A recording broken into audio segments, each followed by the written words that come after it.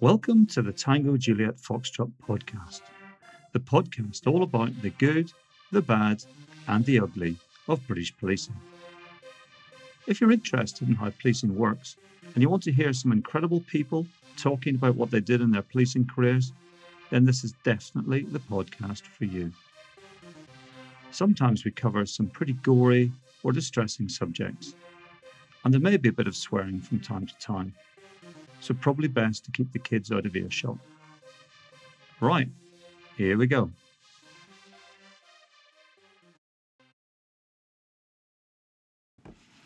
Hello folks, welcome back to the podcast. Ian here. Been away for a little bit, and I've got to say, very nice it was too, actually, not to have the pressure of teeing up guests and doing podcasts every week, much as I have enjoyed it, but it's been nice to have a little bit of a break, if I'm being completely honest. I do intend to carry on with the podcast, maybe not to the same regularity, maybe every couple of weeks, maybe every 3 weeks, who knows, but yeah, I'm also doing a few other bits and bobs, which I'll bring you up to speed with, I'm sure, at some point. One particular project involving the TV, which I've never done before, so quite looking forward to that. So as it develops, I don't want to say too much about that at the moment because it's all a little bit flaky. I think that's the word. Right, so this week I'm going to be having a fantastic conversation with Paul Franklin, who was a ex-DI in Wiltshire Police. Previous to that, he was in the Met, sort of detective through and through. Paul's a really lovely guy, really fascinating. I had a fantastic conversation about his career, but focusing primarily on the investigation into the attempted murder of Vicky Cilliers by her ex-husband, Emile Cilliers, who is an army physical training instructor. Very high-profile case, received a lot of press and media attention at the time. Back in 2018, albeit the investigation itself was running for a couple of years before it actually came to trial. Fascinating and really chilling, disturbing account of the perpetrator, who was, by any definition, a thoroughly nasty piece of work and deserved every year of his 36-year prison sentence that he received at the end of that trial. So, without further ado, we'll get into the interview.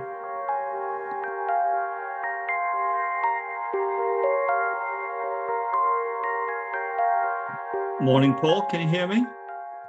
Yeah, morning, Ian. Yeah, I can hear loud and clear. Thank you. Oh, excellent. How are you? You all right? Yeah, no, I'm very well, thanks. Thanks for having me on. Bless you. No, it's very nice to meet you.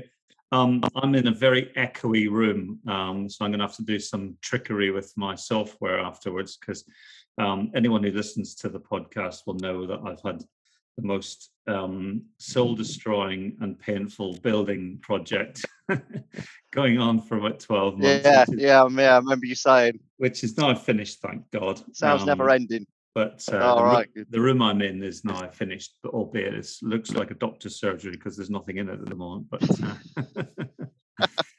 probably more than a doctor's surgery, to be honest. Yeah, you'll have to really get into a surgery. So yeah. Yeah, no, really nice to meet you, and really nice that you put yourself forward for the podcast. And as you know, I've had a little bit of a break from it, but yeah, going to get back to it again. Maybe not the same tempo in terms of once a week, but yeah, I'll just keep plugging away because people seem to enjoy it. So yeah, I mean, I've been listening. I haven't caught more, but I've listened to most of them since the beginning. So obviously, you had Nick Bailey on at the very start, and he's a friend of mine from Salisbury. So yeah, that kind of got me onto it. Yeah, and I've stayed with it since. Yeah, a load of people listen to it, mate. It's oh, bless him. Yeah, bless him. Well received. Yeah, Nick is a great guy, and yeah, I hope he's doing all right, because obviously, having left the job now, it's a sad loss to policing. But yeah, so I'm not sure what he's up to. Yeah, I mean, hopefully, I don't think he's doing a great deal, to be fair. I think he's filling his time, but he's with his family and he's healthy, Yeah. which is Yeah, yeah, the for main him, I thing. think, is number one priority now. Yeah, definitely. Yeah. Yeah. No, I'll have to drop him a line and say hi and see how he's doing. But anyway, more about you. I was really chuffed that you contacted me because I think you've got some really, really interesting stuff that you've been doing, and yeah, really looking forward to hearing all about it. So just briefly give everyone a bit of a sort of a potted history of who you are and to give us a flavour of what we're going to talk about, I suppose. Yeah, sure. So I started the police in 1991. I grew up in Andover, Hampshire, but I joined the Met because they were recruiting at the time, and obviously you still had the single men's accommodation there. So my family were originally from London and moved down in the Overspill in the mid 60s, and Andover being one of those towns. So I grew up there, looking back, surrounded again by a load of Londoners, to be fair, because we all lived on a council estate and they were all the same as my parents, having all moved out from various parts of London. So Yeah, in hindsight, it was almost like a little mini London you were growing up in. So yeah, so I grew up there. I was 23, so a bit of a late joiner compared same to age some as of my me when I colleagues. joined. Yeah, Yeah, I'd finished school, I'd done college, didn't do uni, wasn't really the sort of thing that happened at my school or my sort of peer group. We just didn't do that really. It wasn't in our sort of in our boundaries. So I'd yeah, bounced around really. I'd worked for the MOD, I'd worked for TSB, I'd done labouring jobs on building sites. I'd kind of done a mishmash of things. yeah, What I'd come to the conclusion was I certainly didn't want to sit in an office 8 to 5 every day. yeah, I needed to be out and about. And that's where the police thing came into really. It was a bit of a whim. I saw it mm, advertised. Initially looked at Hampshire, but they weren't recruiting. yeah. So the Met were, so I applied. And so Um, what was it, April 91, I turned up at Hendon with my shiny shoes, or semi-shiny shoes, as they turned out to be. They weren't shiny at all compared to the yeah, military lads that were with us. And yeah, started my journey from there. yeah, So did the 20 weeks, didn't know London particularly well. There was a girl in my class, Lucy, whose father had been a superintendent. And I was like, look, I just want to go somewhere busy, Lucy. What can you recommend? She goes, oh, my dad was a superintendent in Hackney. You want to go there if you want busy? yeah. No idea. You'll So definitely get yeah, you'll definitely get busy there, won't you? so I put down Hackney and turned up at Stoke Newington, which was yeah, a Oh, bloody culture hell. shock in every respect. It was Oh, right. just So you busy, might busy, you'll busy. you'll But probably know my mate John Folkestone as well. Do you remember John at all? He was name at rings a bell. I don't know if I know. Stoke Newington now. No, we've had quite a few. Uh, We've had a few sort of Hackney Stoke Newington people on, haven't we? So yeah, it was yeah, just it was a matter. I didn't quite realise how busy it was till so I moved out of a section house, and four of us had rented a house together, and we all worked in different parts of London. But in those days, mm, as long as you went into the same shift, you obviously all worked the same pattern. yeah, So my mate was down in Limehouse, and my other mate, she was in the city centre there. She was in Belgravia. And then we'll talk about what we're doing and what she's doing. She's like, blimey, you've got stabbings and murders and yeah, all yeah. sorts coming out your ears. I And know. Yeah. Limehouse again was just another really busy place. So yeah, suddenly dawned on me, yeah, I'd So certainly landed somewhere busy. were you all working the same shift pattern? Because otherwise it would have been pretty chaotic with people coming and Yeah, going. so we all yeah, so we done sort of I don't know 6 8 months in the section house and we arranged it. So we realised coincidence really, we'd all picked a shift. And so we all had the same rest days. We all started. So we had no Mm, issues with us coming in late from nights and whatever. And it all worked yeah, out really well, to be honest. Uh, so I did that. Probably spent. So in '95, I did my probation. And bizarrely, when I was in Hendon, I have no idea who it was, but one of our instructors there had a DI come in, and all I remember was he was from the flying squad. He had a sheepskin coat. He had gold sovereigns on his hand. He spoke about nicking people, and I just thought, "That's it, what I want he to do. talked out. That's what He I want to talked do." outside of his Oh, mouth. oh, he did it. Everything stereotypical you could think of a sort of flying squad DI governor. He was, but for me, I was just like, "Yeah, that's where I want to be." That's and that just sparked my interest then in being a detective. Yeah, And I Stoke Newington, met some really great people there, got some really great help. Uh, Finished my probation, was lucky enough to get the various attachments to CID and burglary squads, robbery squads, and I thought, yeah, this is the path I want to follow. To be honest, brilliant. then there was a real I can't remember why, but back in the sort of early 90s, around there was a real sort of delay in becoming a detective. Mm-hmm. Been a lot of people that have been there for TIs for years.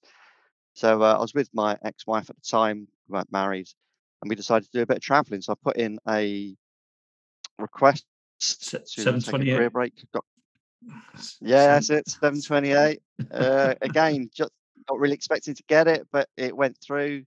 So I took 13 months off, flew to Los Angeles, bought Winnebago, and lived in it for a year. oh, And did a brilliant. whole tour of the United States, did the whole, all up the West Coast, along the North, right down the East Coast to Florida, and back along to LA again. Oh, Literally fantastic. in 12 months' time, landed back in LA with a retired sheriff, sold the Winnebago, and flew home and started again. So I came back, lived with the in-laws, Yeah. said, "Can I go back to Stoke Newington?" They went, "No, absolutely no." I went, "Oh, okay," and got posted to Hampstead. Oh, bloody hell. And again, that was sort of very, very different. As different as you could Worked get, there. I suppose, yeah. Yeah, yeah, it was. It's amazing. I mean, it's just like a little village, wasn't it? Really, Hampstead in the middle of London. It was, but then you were surrounded by Kilburn and all the others. It's just that typical London side by side. Really affluent to really Mm. poor, Mm. almost cheek by jowl. So I did get my D when I was there and got posted to Edmonton. So I Edmonton. went up there as a DC. So you stayed north of the river then? Yeah, always stayed north of the river. To be fair, We always, uh, we so always, we always joke, don't we? But I was always south of the river, and you get a nosebleed, wouldn't you? If you go the other. absolutely, yeah. Never went south of the river. To be fair. It makes me It is chuckle strange. that. There's no tubes, is there? So No, it just makes me laugh. It's stayed like north, so had more tubes. everyone's Yeah. so kind of anyone who's north of the river was just so disparaging about people who are not south of the river and vice versa. It's just so ridiculous, isn't it? It is ridiculous, yeah, it absolutely is, but it is madness. You just, you know, it just makes you think back. And I was watching the coronation the other day, and I was saying to my son, I was saying, I remember after the pipe bombs on Downing Street, Mm. we were all called into the City of London to patrol, and my patrol area was a quarter of that roundabout, the Oh birthday God. cake roundabout. We literally had Oh four God. police officers, and yeah, you 2 hours, two on. Oh, You I forget all know. those sort of things, don't they? And then Oh, they come back to you, you dreadful. think, Well, I "Blimey, never, I've said that's this before, well, but I never yeah." really understood what the expression bored tears actually meant until you've done a few night duties, central London security, 12-hour night duties, wandering up Yeah. and down 100 yards of Horse Guards parade, you know, with no fucker around to talk to. Yeah, hey, yeah, deserted, yeah, literally, it's just yeah, so I did that, I got promoted to DS and, got kept on, to Edmonton, didn't get posted. I'd been there about a year or so, and the chief super, I can't remember her name, said they had vacancies and would I like to stay, and I really enjoyed the police station, enjoyed the people there, so I asked to stay. Mm.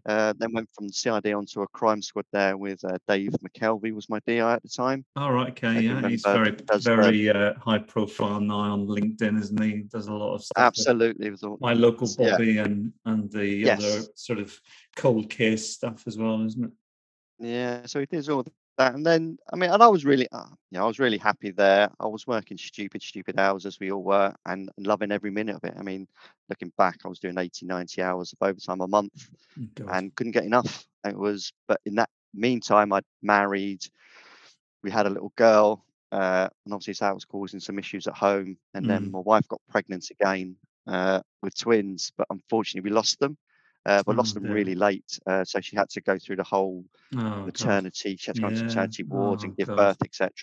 And that Horrible. just kind of give us a bit of a time to think really about what did I want out of life, what did I really want, and Mm. because my whole aim had been to be a DC to try and get onto flying squad, and it's kind of like actually I need to give a bit more time to my family. You're a dad now, you've got other responsibilities. And Yeah. that led to me sort of reconsidering everything I'd done really.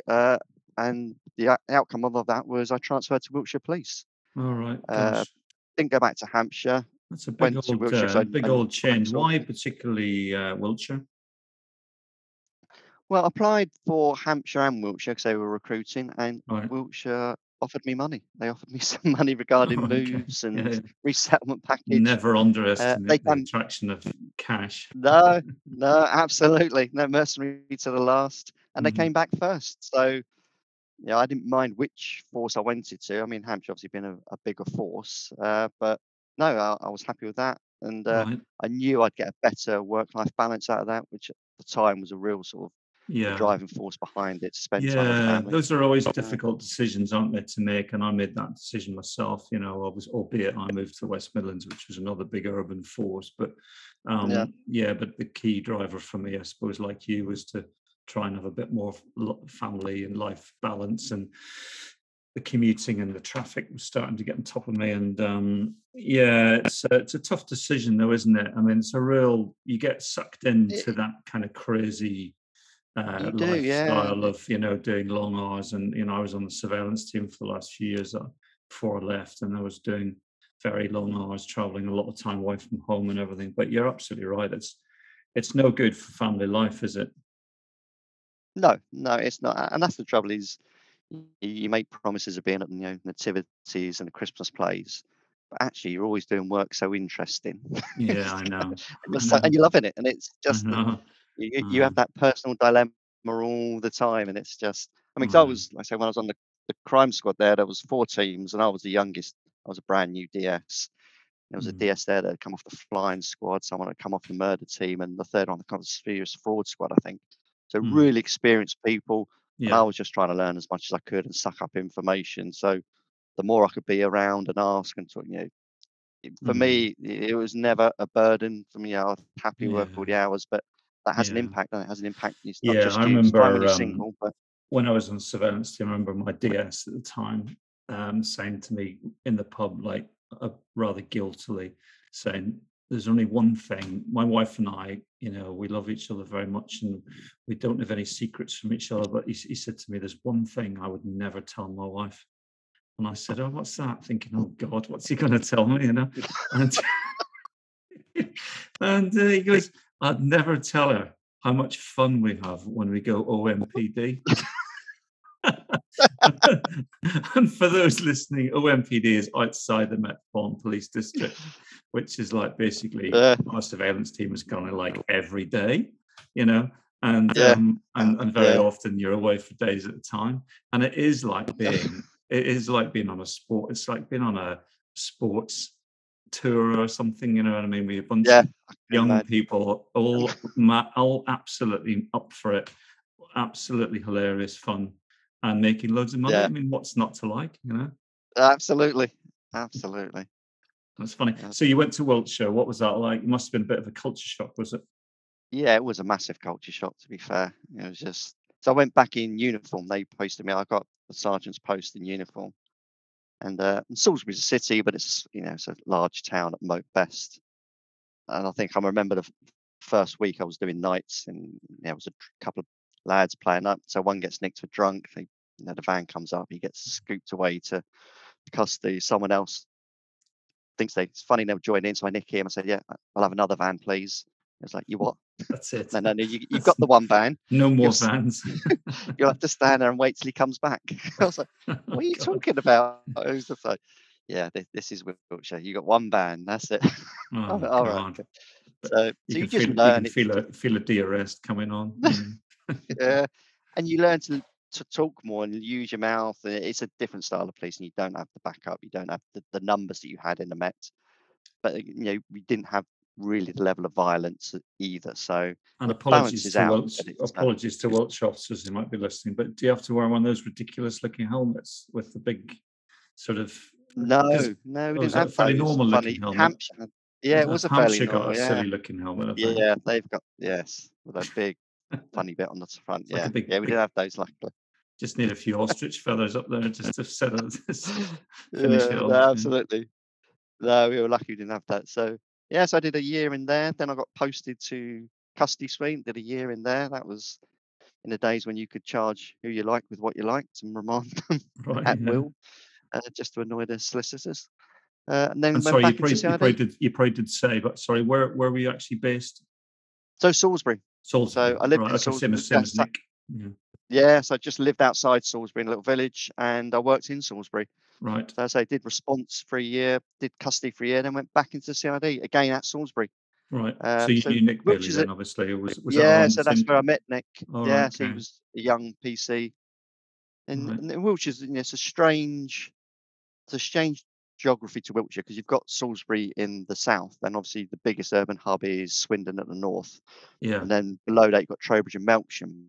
But Yeah. in the middle, you've got Salisbury Plain, Yeah. which almost makes Salisbury different to the rest of Wiltshire. It's more in Right. common with Dorset and Hampshire, really. So, Right. a bit like North and South London, there was a bit of rub between, Right. the city police of Salisbury and the rest of Wiltshire. Right. You think you're Really. different, you think so yeah, Never the twain shall meet. But no, I'm going to show my massive ignorance now. Is Swindon in Wiltshire? yes, yeah, it is right at the north at the top there, and that's our largest town. Has any, that has the usual urban issues, but that's Right. by far, and people work in Swindon will say, they're the busiest, they're the best, because again, very similar to the mentality. It's the biggest, and it turns over the most prisoners, it causes the most crimes, Hmm. but it sits on that sort of M4 corridor, Yeah. direct links to London. So it became one of the biggest hubs for county line running, just because it was easy I'm going to access. use a right Met expression now. You get all the slag coming out of London, don't you? Absolutely.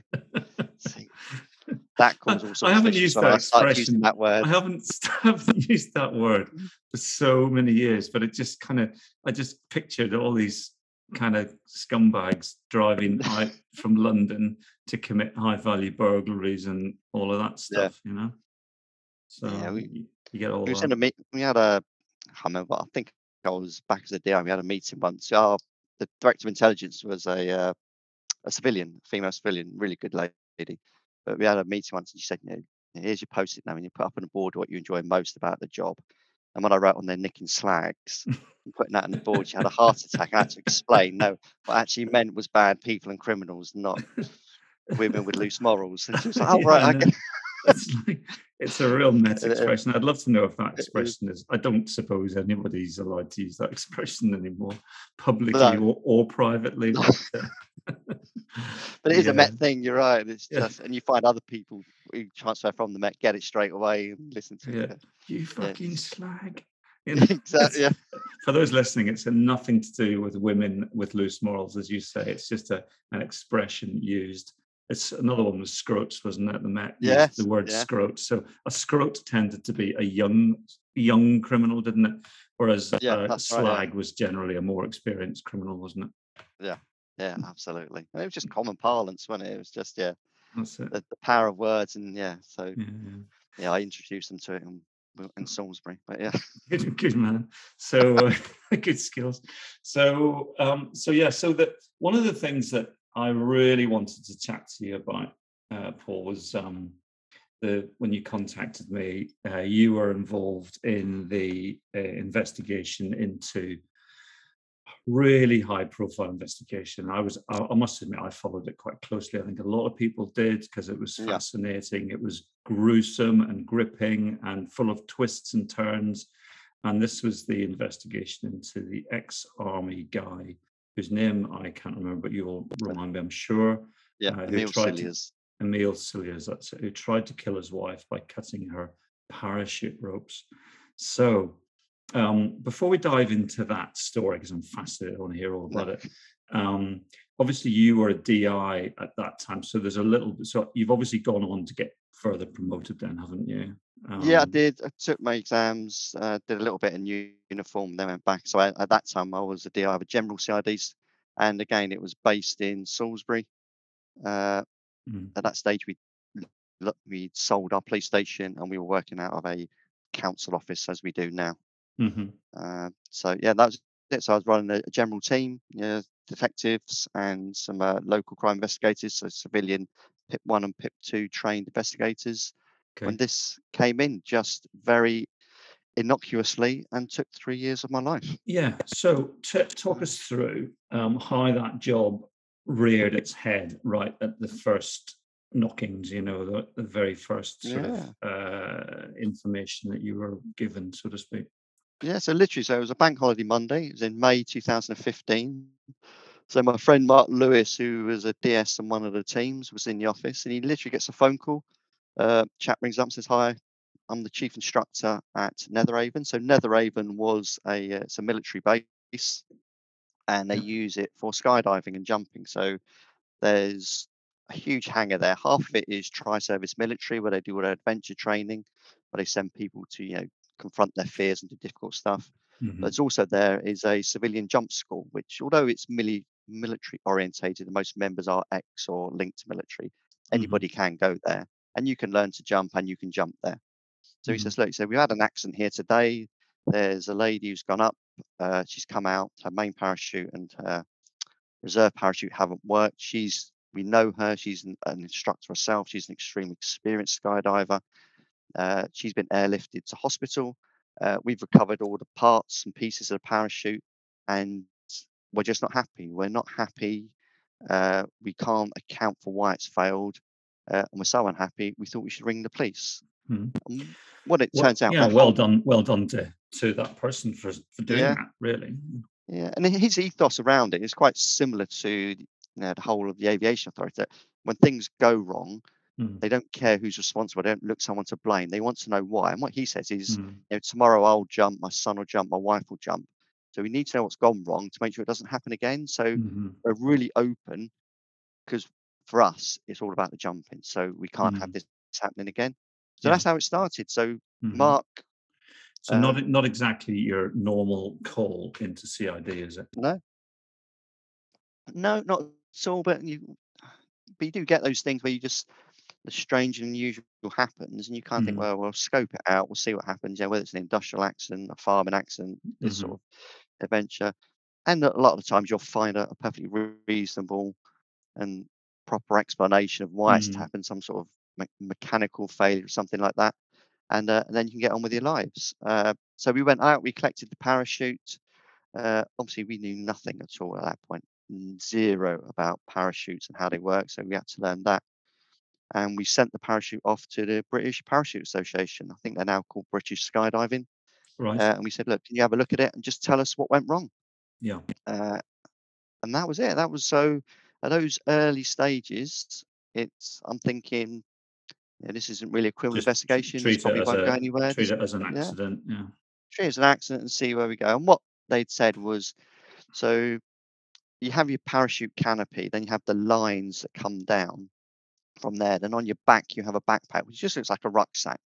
And you Mhm, have and sewn into those are pieces of material that are similar to, I'll describe, like seatbelt material.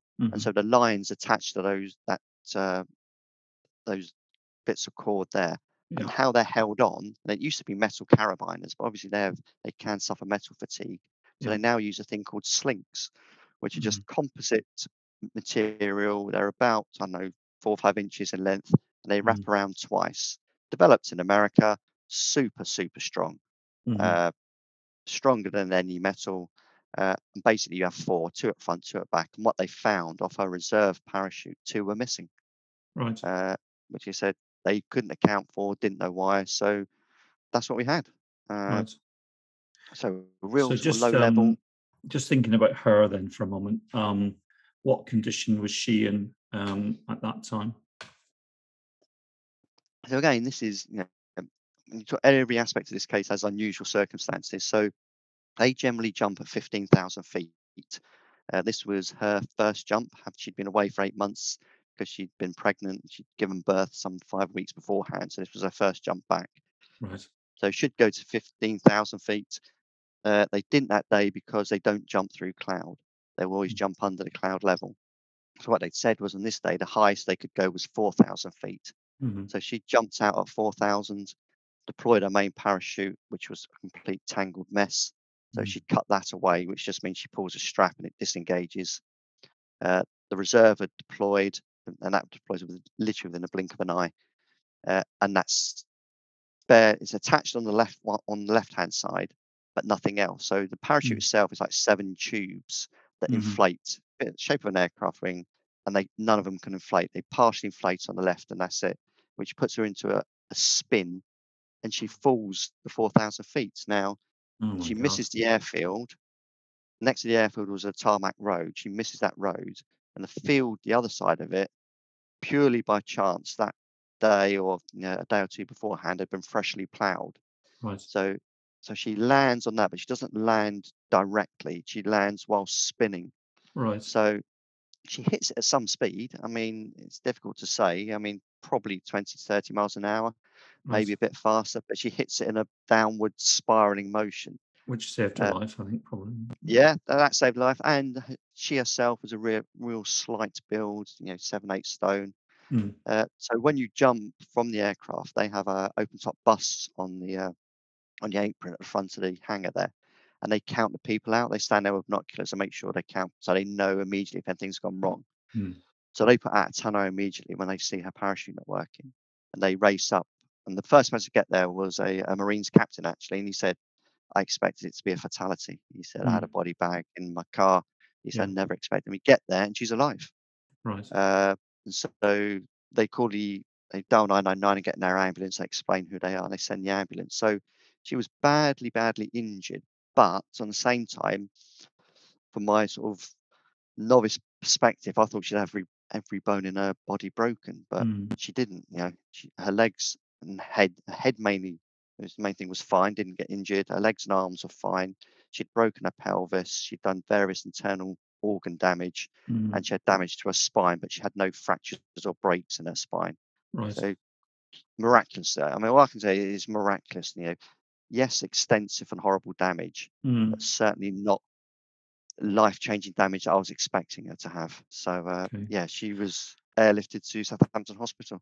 And was she able to give an account early doors in terms of her understanding of what might have happened, or No, not really. We spoke to her. Like I say, she was in ITU for a bit, and when she came out of that, after a couple of days, we went and spoke to her, and she said, "Look," she said, "I don't know what happened. It's unusual. It wasn't expected. I can't account for it." And again, this was a lady who had jumped 2, 3,000 times, hugely wow? experienced. And she goes, "It shouldn't have happened, but I can't tell you why." So she And that was obviously it. didn't have any suspicions of anything untoward No, at she that had no point. suspicions at all, Okay. or nothing she would tell us at that point. Yeah. So, so we're kind of thinking, okay, we're just we'll wait and see what the Parachute Association come back with. And in the meantime, a lady contacts us out of the blue. And she says, "Hi." She goes, "I'm a personal friend, best friend of Vicky, the victim here." She goes, "And I just want to give you some information." She goes, "So I'm not happy about the whole incident." We're like, "Okay, what's that?" She goes, "Well," she goes, "what you'll see from the outside is, a young couple, two young children, good-looking couple, lovely children, brand new house, couple of Audis on the drive. Looks from the outside a picture perfect marriage." She Hmm. goes, "But isn't on the inside. It's much more toxic. We, we're good friends. We go around for dinners and barbecues and events. He doesn't treat her very well. We've caught him on Tinder and other dating apps, and he just laughs it off and says it's a joke. Uh, you know, Potential that he's over the side. He's seeing other women, Right. and she just puts up with it." So she said, "What you'll see from the outside isn't necessarily what the relationship is behind closed doors." So, I was like, okay. So nothing evidential, but she said, Yeah. knowing that when I went to the she goes, "I went up to Netherhaven, and when they said, yes, he was here on the day that she initially went," 'cause she went to jump Saturday, couldn't jump because of the cloud cover, so jumped Sunday. She Hmm. goes, "So when I found out he was there on Saturday," she goes, "I'm just unhappy with it." Yeah. Yeah. So I Yeah. went, "Okay." So then we pushed the BPA and said, "Look, really need an answer now. What do you think?" And they went, "Well, we've examined it totally." And they said, "There's nothing wrong with it." He said, "We can give you no mechanical reason why it failed, but we Mm. can't rule out manual interference."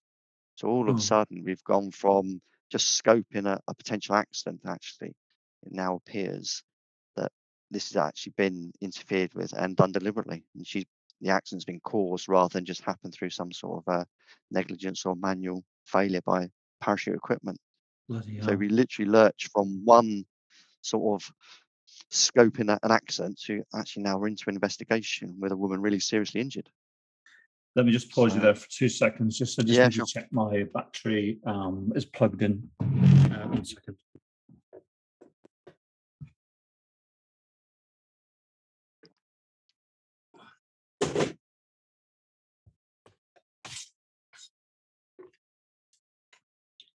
Yeah, I think we're okay. Sorry about that. Yeah, good. Just Yeah, no worries. checking that No problems. plug switched on.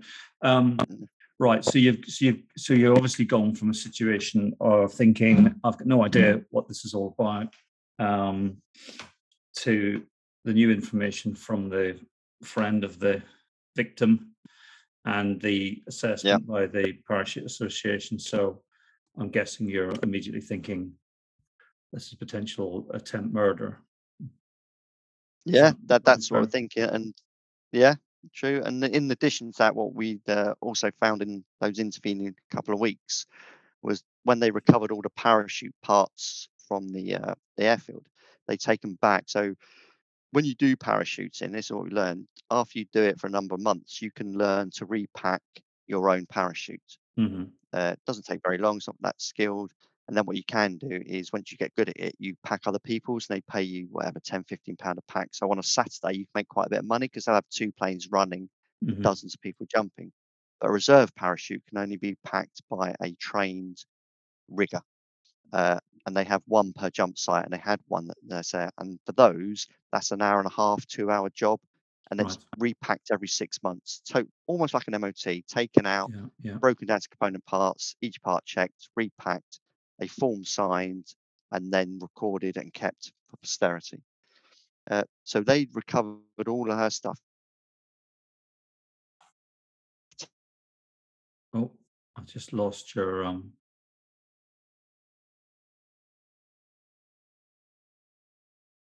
oh, I just lost you. Yeah, You're back again. yeah, I'm back now. Okay, Yeah, yeah, it's okay. Not sorry. Right, where we lost you was you were just saying the professional rigger had to do it. yeah, It's like an MOT. Yeah, so just take it from there. that's I think. right. So, and they do it in a secure, sterile container, so it's not contaminated by anything else. So with Vicky's parachute parts and what they'd recovered, they'd taken back there and examined. But whilst they'd examined them, they'd used GoPros. So from the very start, we had all that on video, on audio. As it turned out, the chairman of the Army Parachute Association was also a trained civil aircraft crash investigator. So Right. everything they'd done really thoroughly, and they've Right. given us, and we had access to all that information immediately.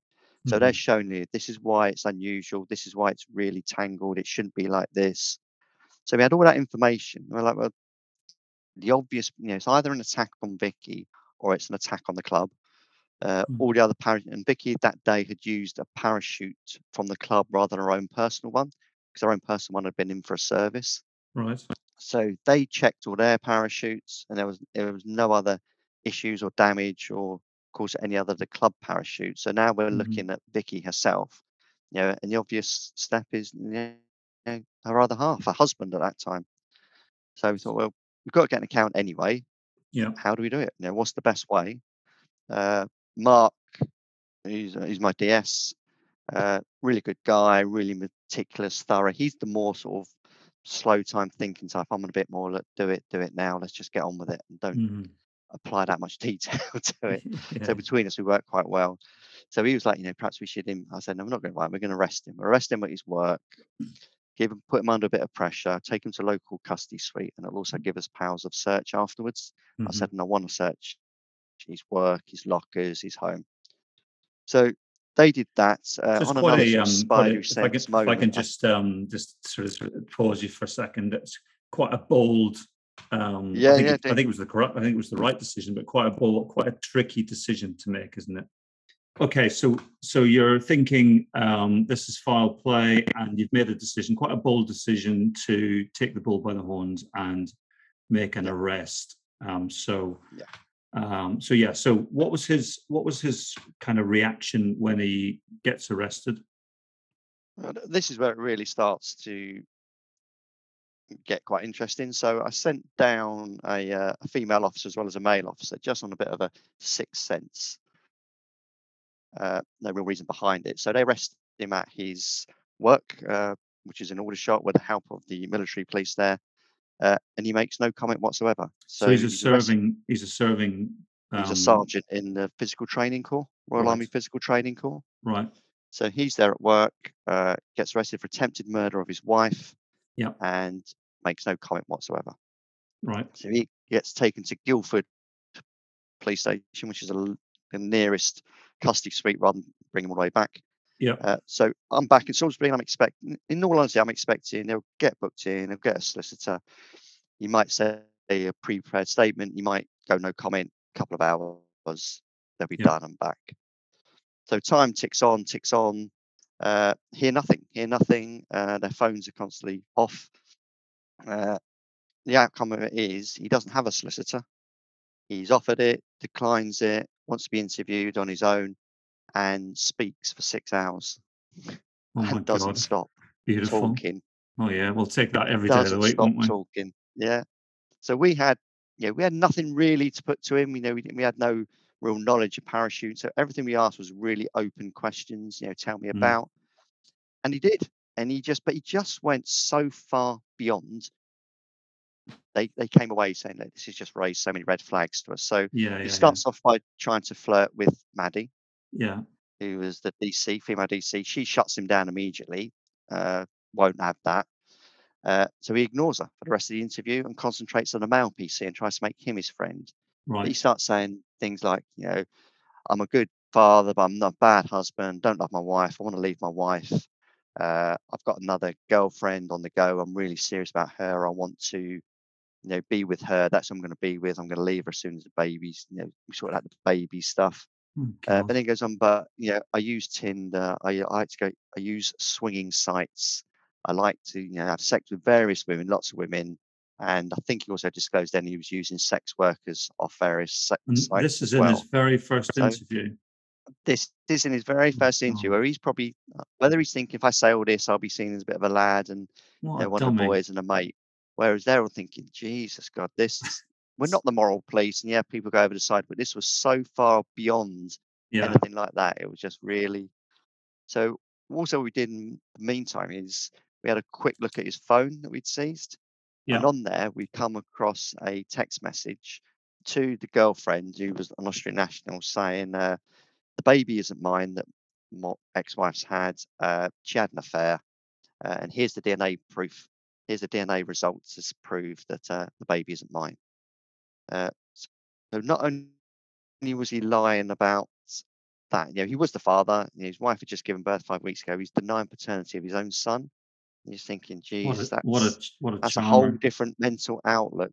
Yeah, Yeah. yeah, yeah, yeah, yeah. So we had all of that. We came back. They came back. He gets bailed to go back to. He's got a room on Sergeant's Mess on camp. So he goes back to. Well, we thought he went back to camp there. Yeah. We only bailed.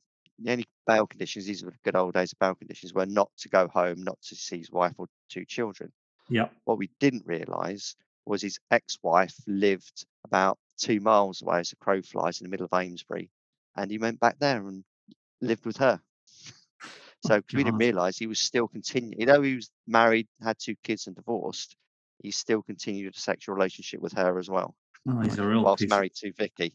he's a real piece of work, isn't he? Oh, unbelievable! Unbelievable! Warrants a research in his own right. It's incredible. I mean, the long and short of it is, we got it looked at by a forensic psychologist from the NCA who said, look, he has all the traits and characteristics of someone who is a sociopath stroke psychopath. He said that's how he'll act. Right. You can't reason with him. He believes in himself. Everything is about himself. He's a complete narcissist. Yeah. So they came back to Salisbury. They phoned Vicky that night and say, look, he's not coming home. He's been bailed. Mhm. We've got wider considerations, risk to the public, risk to other females. She had Yep. come home probably 3 weeks after being admitted. So by profession, she was a physiotherapist. She was in the Right. military as a captain, had resigned her commission and gone back to the same job as a civilian. Yep. So she took herself back to Tidworth, where she worked, to the rehab centre and rehabbed herself back to physical health within a really short period of time. An amazing iron will, if you like.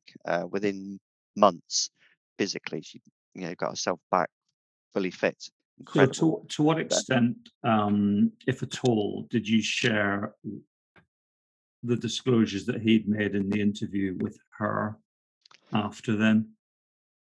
right, yeah. So this is where we come on to the second tricky part. So, she's in a body brace at home. Obviously, she's got a 5-week-old baby and a 2-year-old child that she now she can't breastfeed that she was, and she can't actually physically pick up either of Yeah. them because she's this body brace. So her parents are helping.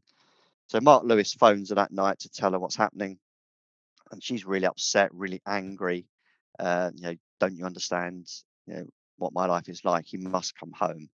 So we agreed to go and see her the next day, and just explain to it. So what I policied was I would tell her that he was having an affair, a serious affair that he intended to leave her.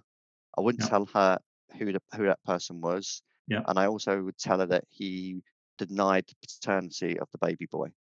Right. I thought those things would show her how dangerous he was from our perspective, where we not only have to protect her, but have to protect the public, and why we'd taken the actions we had regarding the bail conditions. Right.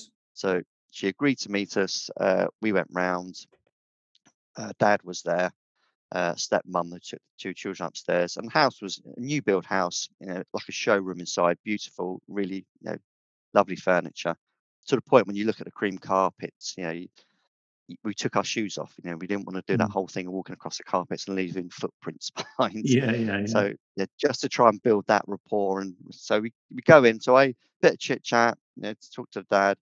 We give her those details, and she absolutely breaks down. Right. She doesn't cry so much. She sort of howls, real guttural sort of moans, and it's just the most uncomfortable place to be. Oh God. Me and Mark kind of looking at each other, going, "Jesus, we don't really know what to say at this point." It was just really heartbreaking. It just Yeah. Yeah. cut right through you. Yeah. So my So, dad so calms it. are we saying then that that she had absolutely no idea that he was leading this kind of double life, Uh, or well, this is where we come to where the case takes even more of a dark turn. It becomes interesting, to be honest. So a dad calms her down, and we're now looking for an early exit. To be fair, you say, before we go, do you want to tell us anything else or anything else you want to say? She goes, well, now you've told me that, I better tell you. It was only 5 days ago that when Emile went to work on the Sunday evening, ready for Monday, I come down in the morning. There was a really strong smell of gas in the kitchen. And when I texted him about it, he said, "Have you tried putting the stove on?" oh my God. So we were like, so that was probably the only time I think that the scales had come down from her eyes and she was honest with us. Yeah. So she's highly intelligent woman. She, in her heart, she knew, I think, what was going on, that he was deceiving her and cheating her and Yeah. fleecing her of money. But Right. she was blinded by it. She was blinded by his manipulation, by the control he had on her over that he built up over a number of years. That real sort of coercive control that it gets to the point where she closes her eyes to anything and Yeah. just accepts what he tells her Yeah. and lives exactly as he tells her. And it's really Yeah. sad to see, but Yeah. Well, we've his all seen it though, manipulation haven't we've knew all no seen it though, ground. haven't Yeah. we? I think He, where you see that most frequently in policing is in the willful blindness by some parents towards their criminal offspring. You see that a lot, yeah, don't you?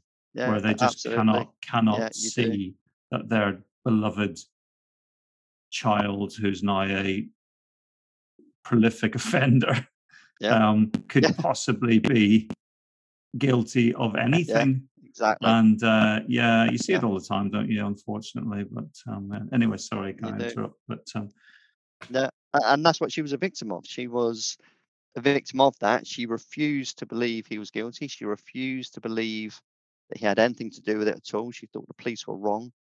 Uh, so we come away from there with now two separate investigations.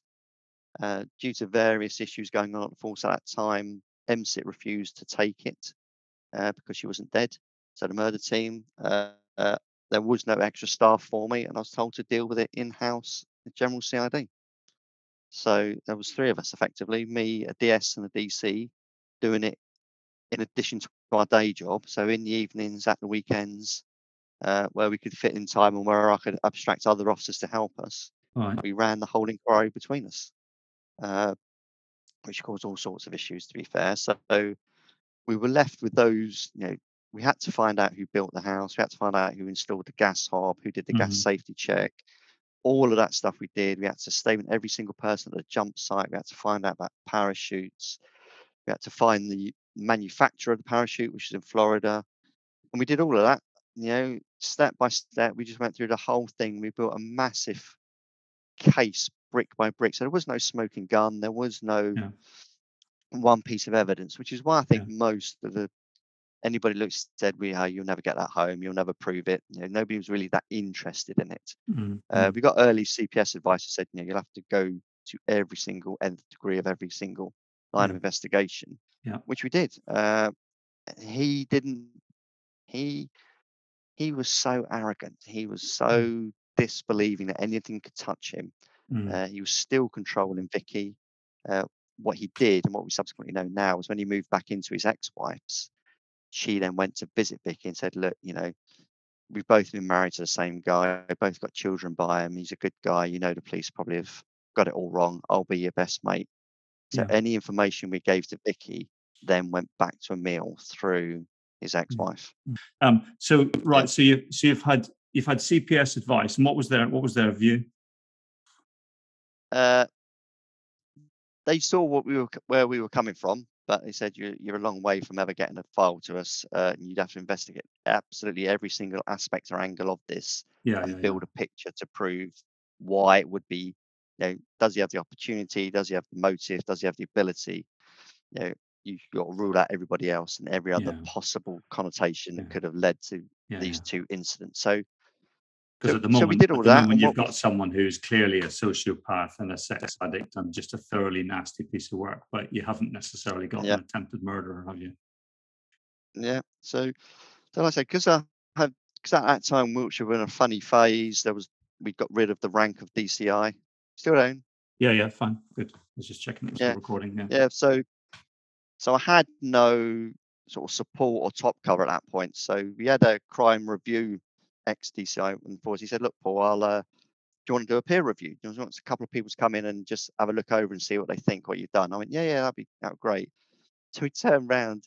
I had 5 detective superintendents turned up one day. I had Oh Paul shit. Camp from the NCO as a homicide lead, God. Mike Courtier from Avon Somerset, No pressure. Mr. Griffiths, I think, from South Wales. All good Yeah. guys, but yeah, that was a bit of pride. I was like, Jesus Christ, really top SIOs. But So we reassuring, just give them the you know. whole shebang. Yeah, they're really good guys, actually. I said, I don't want any, strategic overview. What I want is your operational knowledge. And am I doing the right thing? Because I'm fully in here. The 3 of us are throwing everything at this. And if we're down the wrong rabbit hole, you got to tell me. And they looked at it and went, no. They said, absolutely. They said, you were.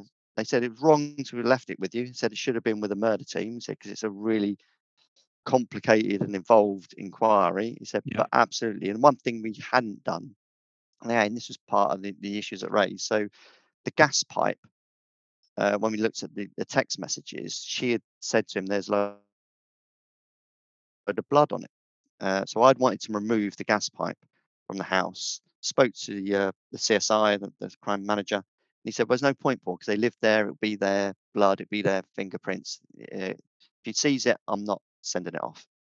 So Mm. because I was doing this on top of my day job, I didn't give it enough thought. I didn't think about it, so I hadn't seized it. So Yeah. when these supers reviewed it, I went, "Don't be an idiot, son. Get down there and seize it every day. Of Yeah. course, it's crucial." I was like, "Yeah, of course, right, fair enough." So again, we went back to Vicky, got a Section 8 warrant. And again, and this was the odd thing with her. When you spoke to her, she was always accommodating, polite, professional, but just didn't really want to engage. Yeah. But she lets in the house. We seized that gas pipe, which proved an absolute gold mine of evidence eventually. Right. And we did that. We came back. And we carried on. They said, "Yeah, absolutely carry it on." Then as he left, I can't remember which one of them said to, but he said, "Listen," he says, "it's a good job, but you'll never get it home because you've got too much other stuff ongoing. You can't do it as part of a general CID."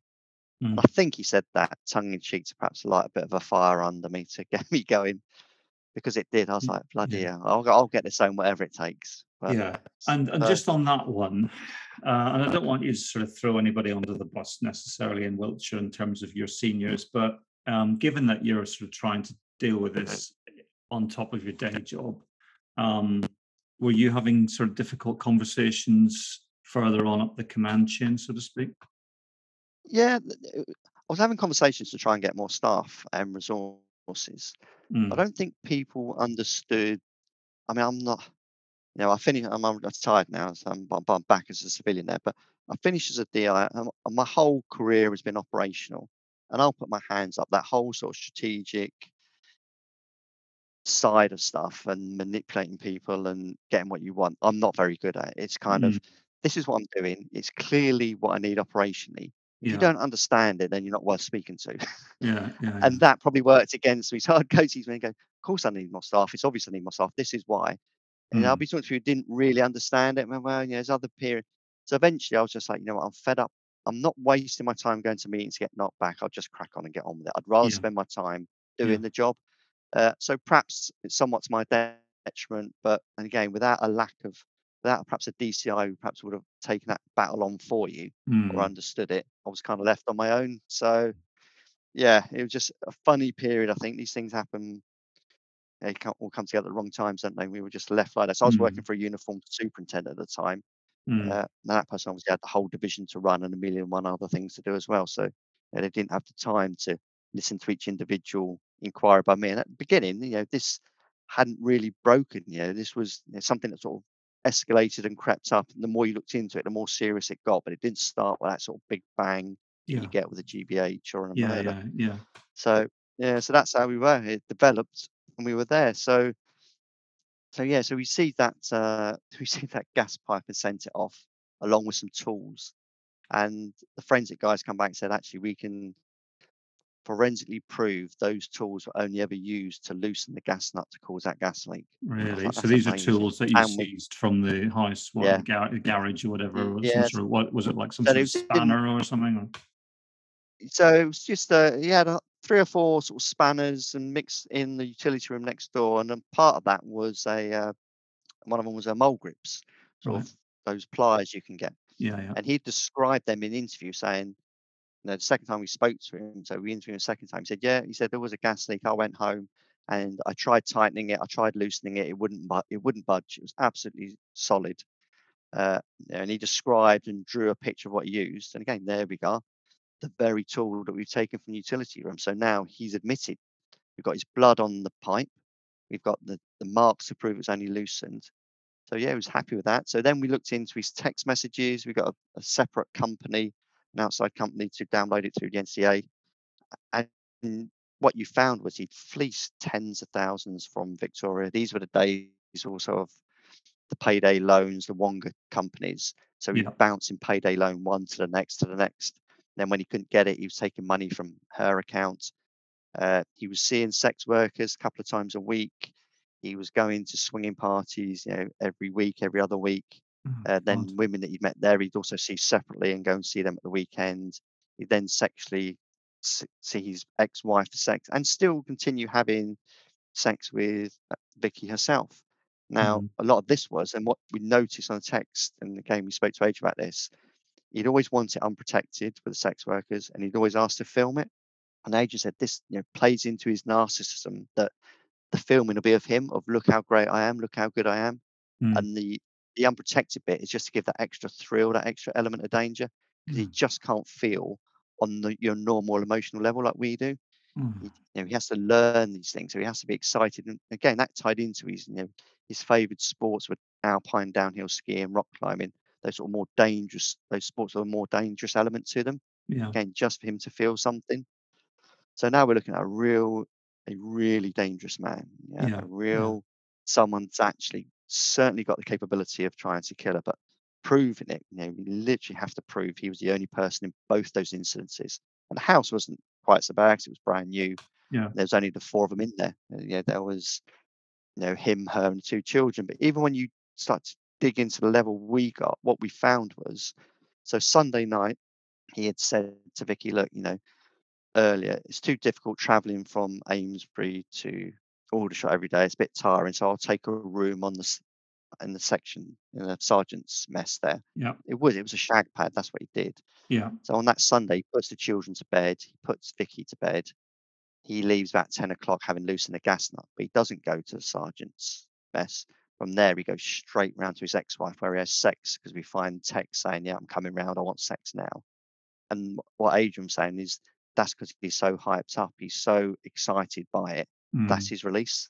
Mm. So you think, Jesus Christ, you've started a gas leak with your 2 children asleep in the house. Oh my It's God. just a different level of callousness and coldness, really. Yeah. Yeah. Yeah. So we proved that. We did the whole the parachute thing with really good people there. Like I say, a lot of ex-military, tracking them down. They were all helpful, but again, being ex-military or military, they turned out they'd flown to all bloody four corners of the world in the Yeah, meantime. yeah, So, yeah, yeah. trying to get statements in Falklands and Canada and Dubai and the rest of it. So So we did all just that. on We strength test. on the parachute stuff, you said that the parachute she was using was a club parachute, i.e., not her own. Um, did he? Yeah, and Could you again, prove that so he much had detail in this, access Ian. This to? is I'm sure. I'm sure. Yeah, yeah, yeah.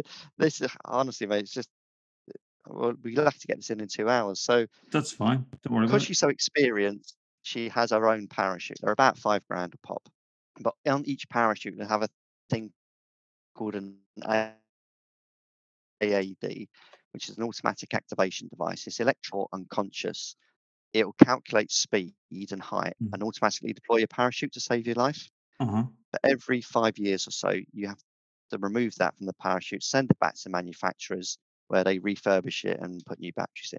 Yep. So Emile knew her parachute was in for service, so she couldn't be used. Hmm. So when we go back to the gas leak, so she comes down in the morning, strong smell of gas. Have you tried turning the gas hob on, love? Funny enough, no. He eventually comes home in the afternoon. So on the way home, he says, "Oh, you've had a bad day. Why don't we go jumping next weekend?" She's like, "Well, how can we go jumping? We've got, I'll help look after the children." So straight away, we've gone into plan B. She's not jumped for 9 months because she stopped when she was pregnant. So that weekend, they go up to the parachute centre. Just so happened it was April and it was the time to renew subscriptions. So he says, like, you fill in your subscription forms and all the costs. I'll go over to the store and I'll get you a parachute. So he goes over. So parachutes come in different sizes. And basically, the size they come in is the square footage of material above your head. So Yep. if we was going to go do a tandem jump, we'd have a 224. So it means it's 224 square feet of material. The more experienced or smaller, the lighter you are, the smaller parachute you have. So Vicky's personal parachute was a 99, I believe. So that's literally 99 square feet. Some of the guys up there drop down to 50 square feet. I mean, it's almost like having a hanky above your head, I'd imagine, Yeah. Umbrella. just so they can go faster. Right. So the smallest everyone had in the club there was 149. So he tries to take that, but the girl at the store goes, "No, you can't have it because Emile was 6 foot, 14, 15 stone, big guy. You're too big for this parachute." So he had to explain, "No, it's not for me. It's for my wife." And he called across one of the instructors and said, "Look, I'm only booking it out for Vicky." They went, "Yep, that's fine. You can have that." So then she comes across and meets him. Obviously, she ain't been there for a long time. So there's a lot of chit chat with friends and renewing acquaintances up there. When the little girl goes, "Mummy, I need to go for a wee." So Emile says, "Don't worry about that. I'll take her. You stay with the baby in a car seat." So he takes it into the toilets, Hmm. uh, still holding the parachute. And what she says is, she said, "I describe my daughter as a speed peer. You Yeah. put her on, boom, she's finished, and she's off again." So Yeah. when he's there for sort of 2, 3, 4 minutes, I find it a bit strange. So I go to the door and listen, and I hear a sort of chinkling sound, but I don't say anything. I come away, and he comes out a minute or so later. So she goes, "He's in there roughly 5 and a bit minutes," Hmm. which is odd. So he comes out, and then this is a Saturday, and they say, "Right, there is no jumping today. Cloud cover's not lifting. So we have to try again tomorrow." So she then says, "Look, let's put the parachute back, hand it back into store, and we'll go home." He says, "No, we're not doing that. You've got your own locker here. We'll just put it in your own personal locker. Then tomorrow you've not got to book it out again." Right. So she goes to challenge him on this. He shuts her down, says, "Look, I've told you what we're doing," and she just acquiesces again. They put the parachute in her locker, Yeah. and they go home. But if they had jumped that day, those two children would have been out on the front apron watching their mum jump out the aeroplane. So they Oh, would have seen the crash. oh, unbelievable, isn't it? Just so they go home. Yeah, oh, absolutely. It's just a different level altogether. So they go home, regular sort of Saturday night, meal, put the kids to bed. The Sunday he says, "Look, I'm not really feeling it. You go up. I'll stay at home with the kids." So again, because the baby is 5 weeks old and she's breastfeeding. And another quirk of the case that we found out is he insisted. So we had 3 partners. He had a partner in South Africa, a wife in England, and then Vicky. And each time he'd had 2 children with them. And each time he'd insisted, you must breastfeed. You can't use formula. You can't use anything. It has to be breast milk. And we found that out when we did a web search. So the day before she jumped, he was doing a web search for wet nurses. Oh, So God. women that could supply breast milk. So again, Really? this is all these little facts of what tied in eventually to give us the case of saying this is why it's him. Again, so that meticulously review of all the forensic data download and the phone messages. So she goes up on the Sunday. So she's having to express milk while she's there, which is obviously uncomfortable for her. Hmm. So she's texting and saying, look, it's awkward, it's difficult. I'm having to find somewhere quiet to express milk. I think I might just call it a day and come home. He's like, no, definitely stay there. You'll enjoy it. Jump twice. So she Wow. stays. So about 3 o'clock that afternoon, they say the cloud cover's lifted a little bit. We can go to 4,000 feet. And she gets on board. So she gets on board the plane. She's the last out. She deploys her parachute. The main one doesn't work. It's been tangled up deliberately. So she cuts it away. Someone who jumps before her sees her fall past him. So he diverts and tries to follow her to the ground. And that's when she deploys her reserve. That doesn't work. And he follows her. And then we learn, so she gets airlifted to hospital with all those injuries. So it's not a They case. phone Emile. It's not a case that the lines have been cut. Then they've just been tampered No. with to make them Yeah. unserviceable. Yeah. So what we think is how, so the main parachute, so your backpack, your parachute pack is just like a rucksack on your back. So you have Mm. the parachute that's folded on top. Then underneath it, all the lines that attach the parachute canopy to the pack, they're Mm. folded in like an S shape underneath. Yeah. So you would have taken out the parachute and just wrapped lines around them, then stuffed it back in. So Right. you couldn't tell from the outside. So when you deploy it, it's completely tangled, so you can't fly it. Because what they Yeah. say, when you deploy your parachute, you have to look up. There should be a rectangular piece of material above you because you Mm. actually fly it. You don't just, you're not just passive. He said, if Mm. it's not, then you have to cut it away because it won't work. And then a slinks, what you've done is you can put your hands down the side. You could remove 2 of them. Well, you can Right. remove any you want, but he'd removed 2 of them. So the reserve wouldn't work either. So that's what he'd done to her parachute. Oh, And what we've done God. through further inquiries is we found a chief rigger who now works at Netheravon, but for the army side of it, having previously worked for the civilian side. He said, "Oh yeah," he said, "not only do I'm a chief rigger, I run training courses for people that want to be, and Hmm. I can give you the class notes of when Emile was a student of mine. So he Right. was trained to be a chief rigger." Right. So I think, Jesus Christ, so he So knows he knows how to do it exactly. He intimately. knows exactly Yeah, what to do. exactly. So I'm And guessing then, that at this point, then once the evidence is mounting, presumably you're going back to the CPS then periodically to say, right, this is yeah, what we've got. they were really good, to be fair, CPS at that point. So we used a serious case unit down in Eastleigh, uh, Ian and Amanda there, and they would keep an eye on saying, bottom this out, bottom that out, bottom every. So we done an initial interview with Emile. We brought him back and interviewed him a second time. Uh, he had a solicitor this time. Again, he still spoke. He denied everything about the parachute. Then we used Adrian, we used Gary Shaw from the NCA, the investigative interviewer lead, as to Hmm. how best to structure it. And you say, look, with his personality, just keep the second one really open again and just let him speak. And he did. Mm. He did that whole thing of when he was comfortable, he would speak. When he couldn't answer, he'd say no comments. He had that real mishmash of Mm. answers, and Yeah. that played in our favour, to be honest. And then what we did was we gathered once we got all the evidence back. So just to backtrack a little bit, we traced the girlfriend that he was infatuated with, and that turned out he'd been skiing with the army in Austria, straight onto Tinder as he does, meets Mm. this girl who's also into skydiving, and what starts off as a sort of just a casual sexual relationship becomes quickly one of infatuation, Mm. where he is WhatsApping her hundreds and thousands of times a day.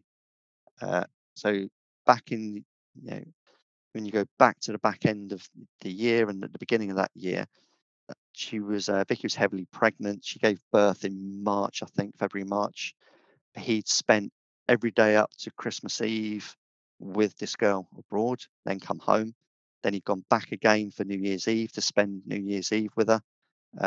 And then he'd come back home, and then he brought her back to the UK for Valentine's Day and hosted her at the Sergeant's Mess, where he'd taken her tango dancing to watch 50 Shades of Grey while his wife's at home, 8 months pregnant, Oh saying, God. "I've got no money, got no food in the house, need some help." And there he is, just having What the right old time with his latest girlfriend. what a charmer, eh? Yeah, absolutely, absolutely. And then she left the Austrian girl. She went got a job in America. So we got a little trip out to America to go and speak to her, which was Right. amazing, to be fair. She was working just south of Chicago in a little town there. So she was far enough away to keep keep him at arm's length, but you could see the whole pattern of sucking her in and manipulating her was happening again. Yeah. You Yeah, know, yeah. but he backed himself into a corner by saying that he was divorced. His wife had had an affair and had this baby, and he was going to leave her as soon as the baby was born. All of it utter lies. Mm. And she was challenging some of that, and he was trying to, the usual thing of being angry with her and just trying to manipulate. It hadn't quite worked. So she gave us a statement quite happily. Then, bizarrely, just one of those strange things, because it was a really small police force, 30 cops in this town. I Mhm. said, look, I'd like to download her phone. And he goes, Yeah. no, we can't do that here, Paul. He goes, we're too small. He goes, but we've got some friends up the road in an FBI field office. I'll give them a ring. So literally, an hour later, like three guys turn up in grey suits in this black suburban SUV. They come in with a suitcase and take the phone off me, go into a separate office. 2 hours later, come back, go, there's the phone, there's a complete download. Thanks very much, goodbye. Get Brilliant. back in the car and done. So within Brilliant. a couple of hours, just whatever they had in that suitcase, just downloaded the whole We thing. we need a So, few of those, thanks very don't much. we? Yeah. And I got myself an FBI patch out of it as well. Just Uh, so yeah, so we put together the whole file in totally in 11 months. Right. Uh, where we'd done everything. We'd And been just to everywhere. remember, this is on top of your day job as running a CID team in Yes. Salisbury. I mean, that's Yeah. mental. Oh God. And, You must have, and I have to say, like, had a few sleepless nights, I'm sure. oh, it was 3 years of hell, to be honest. But Was it? Mark and Maddie, the two that were involved in it, I can't praise them enough. I genuinely, at the end of this, both of them were ill with stress-related issues because they were on that treadmill for 3 months. Again, they did a lot of the work, but again, they had day jobs as well. Mm. So we were just a little threesome there, just flat out with it. But Oh, yeah, this is one of they the got most it totally. heroic investigations I've ever heard of. Because normally you would expect these sort of investigations to be managed by a serious and a sort of a murder investigation team or a dedicated Yeah. serious crime team or something that had the time and the resources but to do this off your day job, you really deserve a massive pat on the back. It's amazing. Mm. And it just, like I say, the challenges, the hurdles, the twists were just incredible. It's just so much. The detail is unbelievable. But so we gave it to them in 11 months, and they sat on it then probably for another 10 months. But the So they CPS. reviewed it. Yeah. And in the meantime, Vicky's getting she's really fed up with it. She's annoyed with it. And she says to me that at one point, she says, just drop it. I can divorce him, but I don't want to have to tell the kids he's tried to kill them or Mm. kill me. And I said, but that's the point. I said, that's why we can't drop it, because that's what he's trying to do. But again, her whole life has been put on hold. Masses of press interest, even at an early stage. The Daily Mail were doorstopping her in her body brace and putting her picture in the paper. So she was really anti the media at the time, and And quite rightly so. he hadn't They're even been giving her a hard charged time. at this stage. So No, it's no, no. And they dug out pictures off Facebook of them at a military ball and put those in the paper, and done all sorts, as they do, because mm, mm. the story was interesting for them. But for her, it was just, her life was on hold. And again, in addition to that, we had the child protection issues of just him, of her, of his previous wife. Yeah. So I had all those running in the background.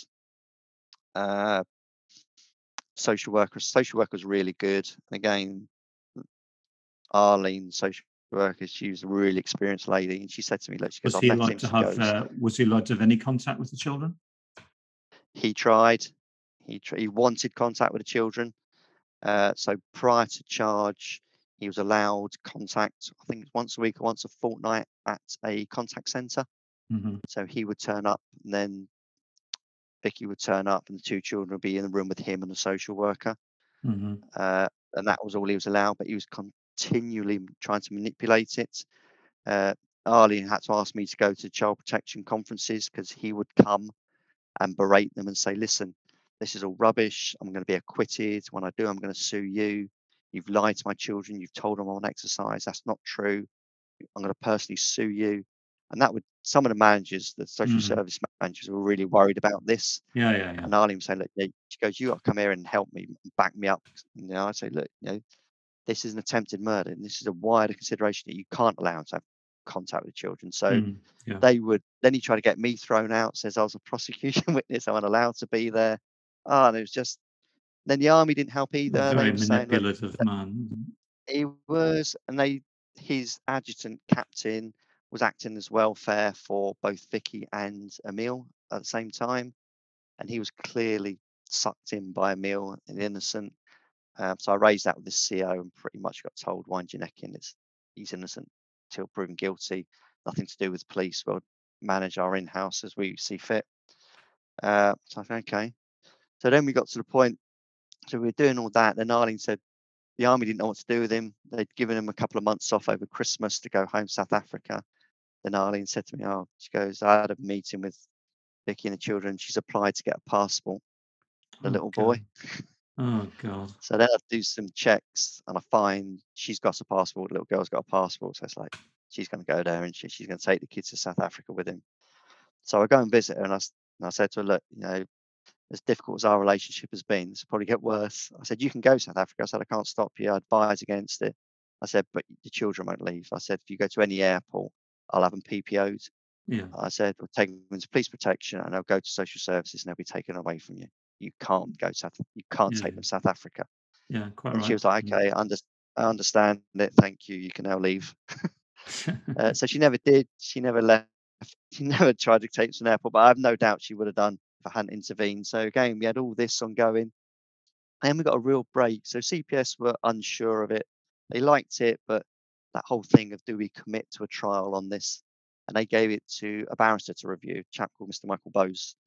Got his own chambers up in London, really eminent. I think he's a judge now, to be fair. Really eminent barrister. Generally does either complicated murder, or fraud.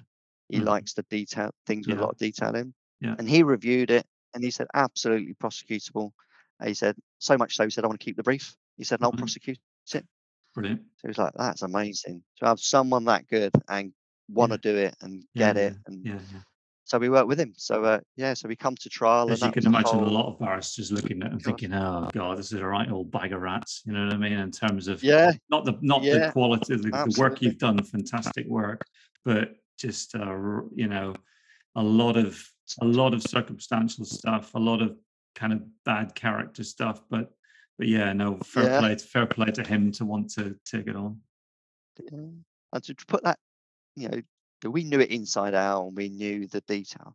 But to put all that into 4 or 5 weeks in front of 12 people in the jury that have never heard anything before and get them to understand it, Yeah. that's a hell of a job. So yeah, no, he took it by the horns and ran with it. Hannah was his junior. Brilliant, brilliant barristers. And like I say, I've had good and bad barristers over the years. Mm. Some that sort of look down on you, some that work with you. And I'd say I can't speak highly enough of him. He was just totally wanting our input and Hmm. saying how he was going to run it. And he was just, yeah, the way he grasped the detail was astounding, to be fair.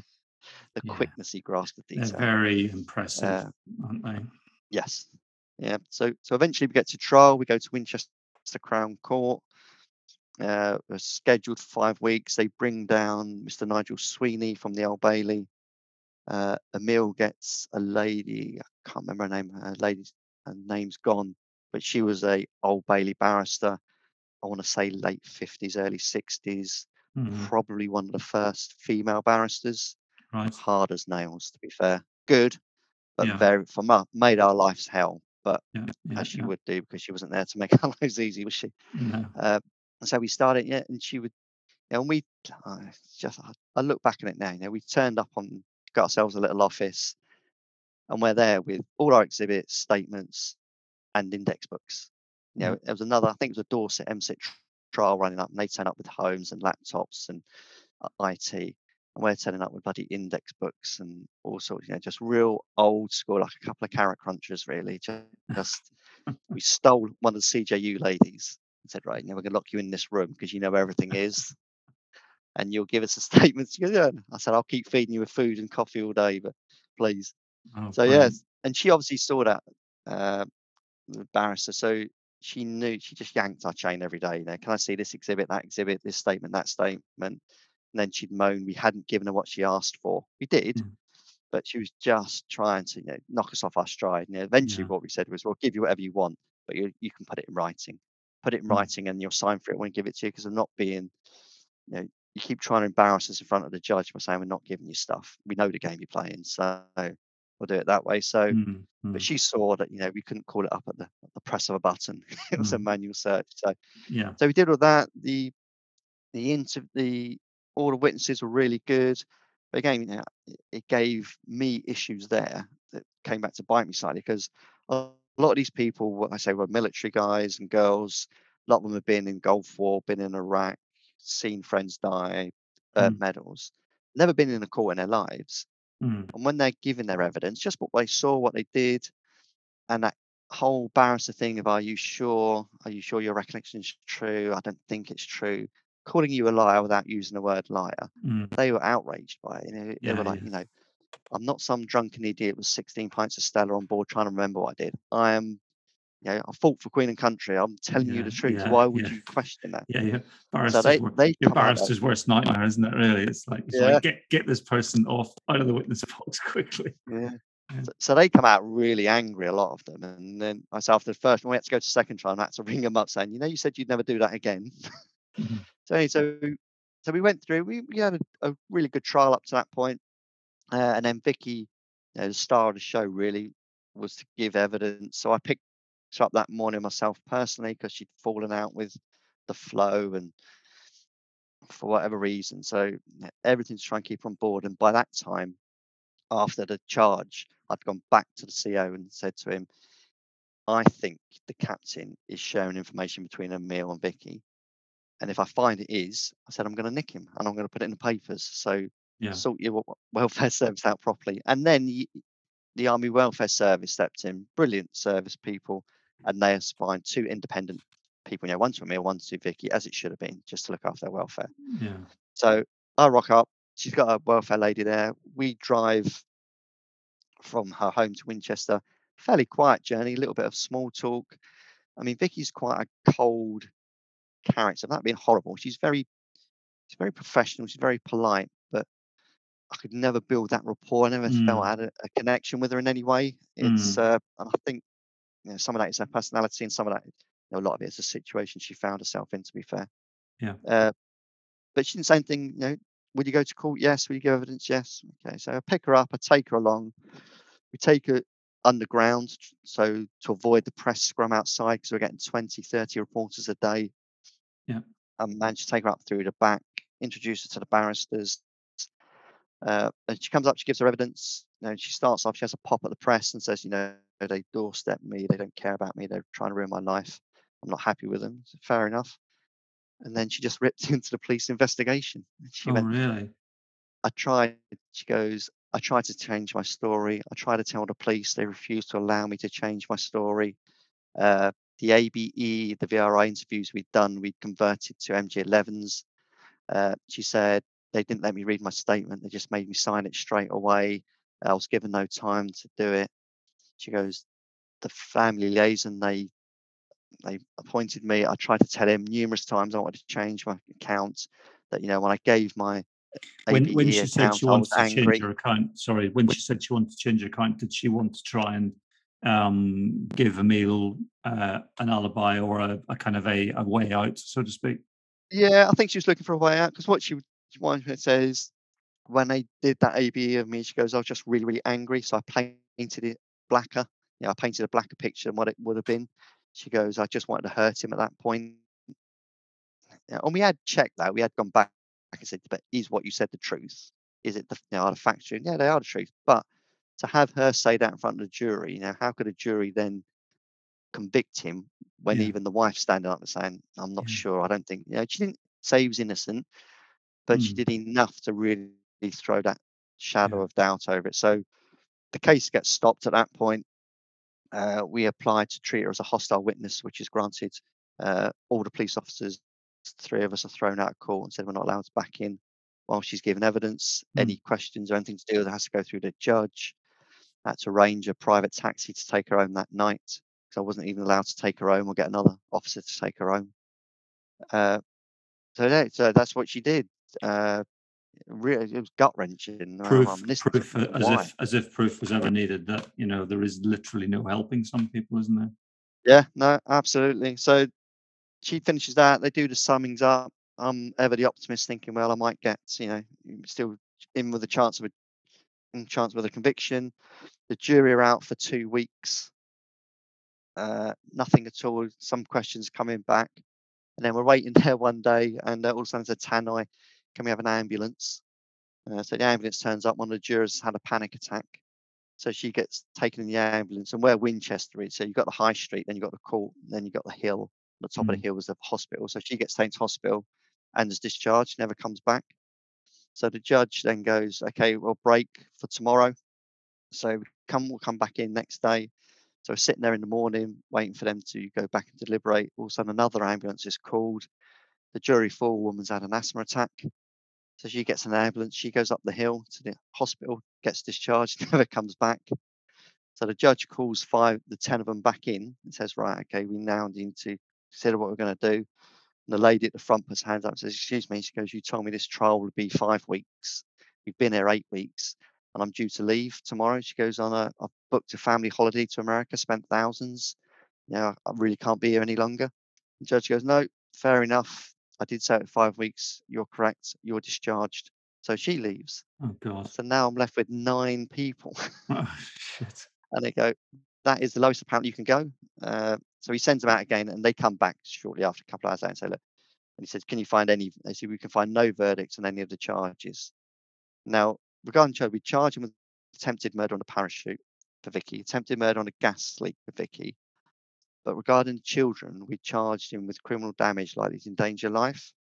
Hmm. And what Mr. Bowes had said, he said no jury will ever convict him of deliberately trying to murder his children like that, because it's just a step too much to have someone that evil and that horrible and to do Mm. that. He Mm. said he said, "My experience is," he said, "they will really struggle. It's just not a charge we'll get home, and we Yeah. don't need it because we can get the others home." So we've done that. So yeah, so we got hung jury. We went out very deflated. We'd already prepped CPS, knowing it was heading that way, and they had agreed to go for a retrial. So we applied immediately for a retrial. That was granted. Both barristers and the judge said they would retain the case. They would Hmm. sit again. So in 3 months' time, we went again. Oh bloody Went hell! through the. You must have been thinking this is like some dreadful Groundhog Day kind of thing. It was. I mean, because the text, the text and WhatsApp messages we got. Luckily, we got hold of an analyst. So in the whilst we were doing the investigation after the first year, the three of us got split up. Mark got assigned to MSIT, a murder team. Maddie had gone to a human exploitation team, and I was left. Actually, I've been moved to a proactive team. So now we weren't even in the same. We were all over the county, so we had to meet Oh at convenient God. police stations on days. So the benefit of that, as it turned out, was Mark said, "Oh, it's good. We've got all these WhatsApp messages, and we need to put them in some sort of viewable, readable format, Mm. and we can't do it. It's just beyond us." He said, "But we're really quiet at the moment." And the analyst said she'd have a look at it. So I said, "Look, get the analyst to look at it and start it. And once she's done a day or two on it, I'll then go cap in hand to the superintendent of MC and say, 'Look, I know I've been cheeky and borrowed her, but can I carry on?'" Yeah. So she started, and that's what I did. And I went, and she goes, "Yeah, I know what you're doing, cheeky bugger. But yeah, all right." She goes, "We're quiet at the moment. You have it." So that to me, that whole thing that analysts do is like It's a wizardry and black bit of a magic. game So changer, isn't it? yeah, so she put everything in, and what we ended up with was a chronological timeline. I think it was 200 pages of back-to-back WhatsApp and texts across A3 of him, of his web searches, of his WhatsApp messages and of his text messages to all the people like Vicky, to his girlfriends, to all the sex workers. Oh, And God. what we'd done on the That's first really trial quite is damning, isn't it? and we read it, got read out literally from beginning to end. It took 2 days to read it out. We read the whole thing. But the decision we made on the first trial was to take out the web searches for sex workers Mm, because we thought that would just be humiliating for Vicky and it didn't add a lot. But at the end of the first trial, the defense had twisted it really quite cleverly. And they said basically Emile was a pantomime villain, financial incontinent, and really mm, sort of downplay the whole seriousness of his narcissism. mhm. So he said, look, if we're going to show him for what he really is, whether it hurts Vicky or not, we're going to have to put it all in. So for the second trial, we put it all back in. Yeah. Uh, and you're talking, sex, when you're talking of sex workers 2, 3 times a week, the £50 minimum a go, it's financially a burden. It's Yeah. the whole thing. So we put all that in, and that really worked. I think on the second trial, it showed. Then also on the second trial, I was asked to give evidence. I didn't on the first trial. I had a couple of questions written down, and that was it. Really sort of generic, nothing much, and then asked to leave. The second trial, they asked me to give them a copy of the investigation log, the computer log, but redact it and only show the times we'd contacted Vicky. And Maddie had diligently, in addition to every other person, had contacted every couple of weeks just to keep in touch, keep her updated, let her know what's happening. And they try to use that as this was the police effectively controlling the victim and getting her to do what we wanted to do. Mm, I'd said no, that's completely wrong. And I just went on to, I stayed away from any sort of policies or powers or procedures and just then spoke about my experience of dealing with victims of domestic abuse, how they often go back to their offender, perpetrator, how they're boxed into a corner where they can see no way out. And it's not mm. unusual. Police deal with this up and down the country all the Day in time, and day and out, yeah. people withdraw. I said, Mm, and this is the reality, and this is why we try and do what we do. And I just went through some of the policy decisions and just explained that. And the judge let me run. The defence asked me the question, and I opened the door, and I ran with it. And I was there for a good hour, a couple of hours, just mm. explaining this is why we do what we do and how difficult it is, and the realities of dealing with victims that have been, like I say, boxed into a corner through coercive and abuse. And I said it's not about black eyes and broken arms. It's what you wear, what you look like, your friends, your family, Yeah, the yeah. isolation. I said it's all of this, and and that had happened after Vicky had given her evidence, and she'd gone down the same line again, accused the Mm, police of not helping her. So yeah. it just gives some balance to that. Mhm, Uh, so I say we finished that trial. Then jury were out. Bizarrely, the second trial was so the first trial was 9 females, 3 males. Second trial was 9 males, 3 females. The total opposite. mhm. And first trial, Emile had been really, when he gave evidence, really flirtatious, uh, really cringe and embarrassing, to be honest. Mm. Real sort of, ooh, to the point, I think when we had a break, someone must have spoken to him because he tried to be more professional at the end, Like, calm yourself but he down. didn't get, he didn't get the emotion. So there was one bit when he's giving evidence and he's trying to explain how when him and Vicky got together early on and whatever, she'd got pregnant, had a miscarriage. Now someone's obviously told him this is a really sad story and a sad account. So you can see him looking down, trying to force a tear and Mm, trying to, look sad. But when he's talking about his wife falling 4,000 feet and she's lying in an ITU bed and he's texting his girlfriend in America 300 times, I'm glad this is not you and I want to be with you. He doesn't get that as a sad story that his wife's no. actually there. No. And he just has no emotional intelligence with that at all. And again, he spent most of the trial through chewing gum, chilling out, relaxing. There was one point he was downstairs on the public landing. There was a female, I think she was a prison officer, and she was at court on trial for whatever. And he was chatting her up. He's putting lines into it, just on a Yeah. different level.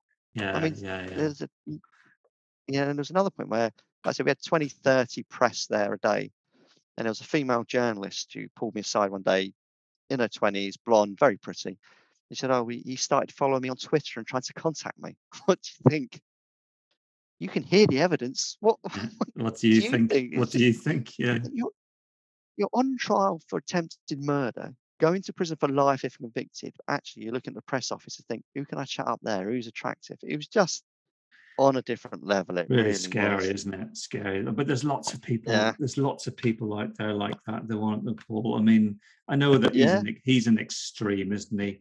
But you only have to look at we've got lots of friends of people, friends of friends who've women who find themselves unexpectedly single, maybe in their 30s or 40s, and they go on the dating scene. And there's loads of people like that, blokes like that out there, aren't there? Yeah. Who are just complete Yeah. arseholes, Absolutely. who are out there shagging as many women as they possibly can, spinning them a Yeah. line of, Yeah. portraying themselves as a victim because their nasty ex-wife, did this or that, and actually they were the ones Yeah. who yeah, there's lots of them out Cool. there, aren't there? Yeah. But he is just he's an extreme, isn't He is, because he's just every aspect of his.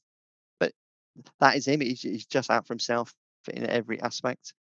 I was saying a second trial. I see we got everyone back there again. We just, technology was a nightmare the first time. So the second trial, we had someone download all our photographs and videos onto one standing hard drive, and we hardwired it into monitors he? in front of the jury. Because we tried using Bluetooth on the first trial, and that was just embarrassing. It works some of the time, doesn't work, flickers Hmm. in and out. Hmm. Judge is scowling at you like you're some sort of half-wit. Yeah, And thinking, there's nothing I can do. There's nothing. It's just you want to die. So yeah, the yeah. second time, I'm not. So we got all that sorted, and it ran a lot. The second trial did run a lot smoother for us, to be honest. And the jury went out. Like I say, funny enough, they came back with a unanimous decision really quickly on the 2 attempt murders, but the, the criminal damage, like endangered life to children, that still went to majority, Really. even on those. It just proved what Mr. Bowes was saying, that for whatever reason, juries would be really difficult to So find guilty, that. But yeah, they guilty on all charges, then, yeah. guilty on all charges, which was Brilliant, probably one of the best days of my life, to be honest. brilliant. Oh, how did you feel whenever when the jury foreman stood up and said guilty? It's just it's the relief, isn't it? And you just think, yeah, the result of all that hard work. You want to shout and scream, to be fair. Then you think, Yeah. no, be professional, be professional. I mean, Maddie had her head in her hands. Mark was just out of it, dazed. I don't think he'd quite believe it. Vicky had turned up on the day and just stood stone faced. Emile was stone faced, no reaction whatsoever. He was like, so I give him a little smile. There you go. Not so clever now. Oh, yeah. Yeah, and the judge sentenced him to You can 36 chat up. years. You can chat up you can chat up the female prison officers, mate. See how you get on there. Yeah, exactly. Yeah. But So even that didn't stop him. was Yeah, he? that So went was on he? from there. Was he sentenced straight away, or did he have? Was he remanded No, there for was a gap. reports? Yeah, yeah, they remanded him for reports. He went up the road to Winchester Prison. It's an old, sort of an ancient prison, so you can have phone calls on there, but the phones are on the wings still, so you can't have him in a cell. So we do a bit of work, and straight away he's phoning Vicky every time he gets out there, trying to rein her back in, asking for access to her medical records. Because what they'd done is they never ran a defense of suicide, but they mentioned the word suicide and suicidal and just left it there hanging, sort of, Yeah, subliminal messaging almost. yeah, yeah. Uh, and he was asking for that. And we're like, Jesus, even now he's waiting to go to get sentenced. He's trying to access her. She didn't really want to engage with us at all. But he comes back to you, get sentenced. I say he gets 36 years, minimum of 18, has to serve. 36 years. Jeepers. Yeah, and he's been made a danger to the public as well. So then social services write to Vicky and say, will you visit him? I intend to take the kids. And she said, no, absolutely not. And that once he got sentenced, he shortly after got moved up north to Staffordshire to prison there. I think that distance allowed her to start to break away. And she's subsequently written a book. And she describes herself as a survivor rather than as a victim. Right. Okay. So I think she's starting to see the truth, what it is. She's in a better relationship now, I understand. Yeah. But yeah, it took that for her to realise, actually, yeah, I was just You know totally what? sucked in I would there and love to. willful blindness. I'd love to have a chat with her on the podcast. I mean, I don't know if she would talk to me, but It would be really fascinating Yeah. to hear I've never your spoke. perspective. Yeah. Oh, it would. I've never spoken to her since, to be fair. We offered to speak to her afterwards, once the trial had finished, and she never took us up on the offer. She did get a media consultant to represent her. Mm, I think she had a little bit on the TV at the time. She mm, didn't come across the best. She came across as quite cold there. But no, but yeah, it would be fascinating to yeah, understand. yeah, yeah, yeah. Because again, it's that whole sort of, she's professional, she's intelligent, she's middle class. She's not the sort of person you think would be sucked into this sort of thing or I would mean, be a victim of it. So yeah, I'm really, guessing that she's been on something of a psychological journey herself since the yeah, conviction, in so much as she now, I mean, I don't know, I'm guessing, given the fact that she described herself as a survivor, because that can mean all sorts of things, doesn't, can't it? Um, yeah, I she could be saying I survived a horrible time at the hands of the nasty police, couldn't she? So yeah, it'd be interesting to know what she means by that. But assuming for a moment that she has had sort of a growing realization that she was a victim of extreme mental cruelty and attempted murder, then yeah, it'd be yeah. fascinating to have that conversation with her. It would be because I mean, their children now are coming up to they were two then was it back in 2018, so they're hitting that sort of 8, 9, 10 mark now. So they'll be on the internet, won't they? And they can look up Mm, dad's name, and there's so much on there about it. And, yeah, it's not something she can keep from them, or even no, wait till they're sort of 18 to tell them. They're going to find out much earlier. So yeah, again, it's going to be difficult for her for a long time, isn't it? I think. yeah, yeah. So, Well, all I can say, mate, is well done you, and well done to your team, and I'm sure they'll listen to this. Massive, massive respect particularly to the three of no, you thank you. who were the key people there. Um, Slightly, I've got to say it, if you won't, I will. Slightly shameful that you were left holding that in the way that you were for so long. I firmly believe you should have been given a lot more support and resources with that.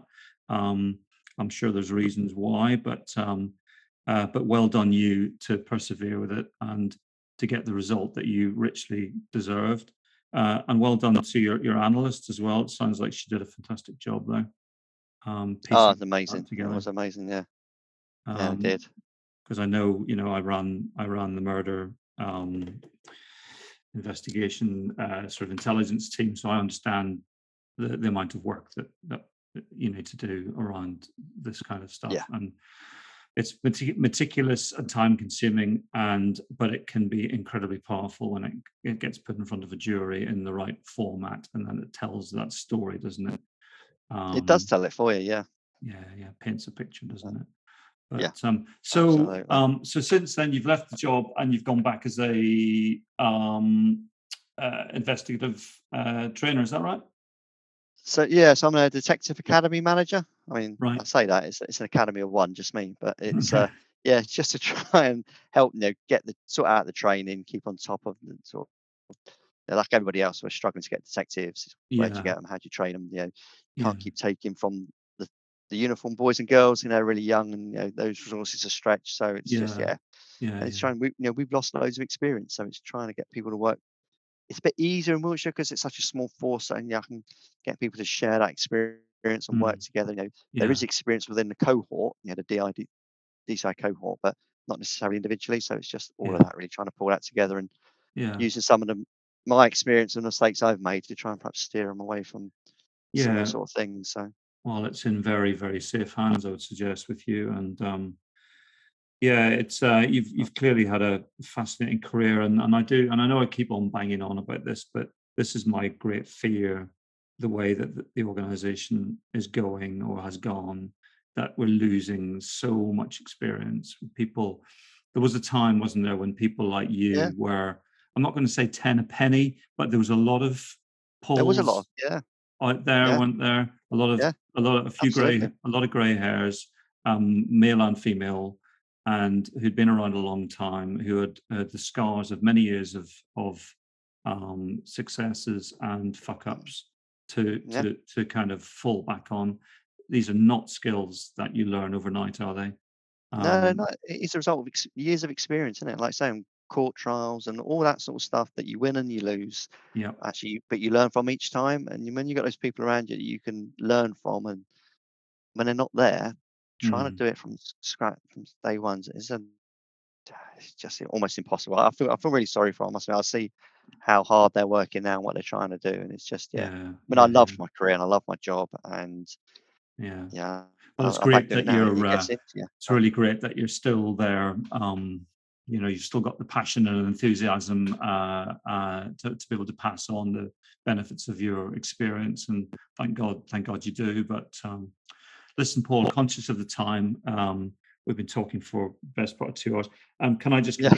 congratulate you on having been technically the most challenging person I've had on with the technology? Actually, to be fair, it's absolutely nothing to do with you. It's all my stuff. So I'm going to have a right old time of it trying to stitch together Yeah. the times when the Wi-Fi dropped out, the electricity went off.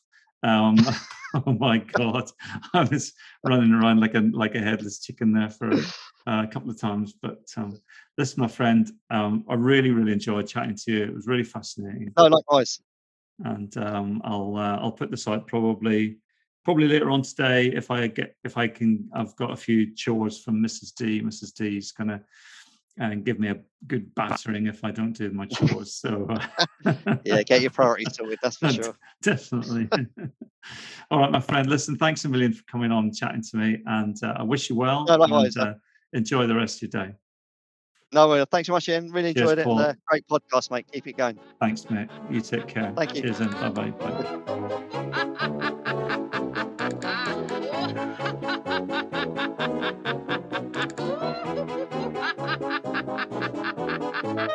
Once we had a policeman, he was often in our street. We used to smile and wave at him while walking on his beat. But now we never see him, it really makes us frown. No longer do we feel that we're the safest street in town.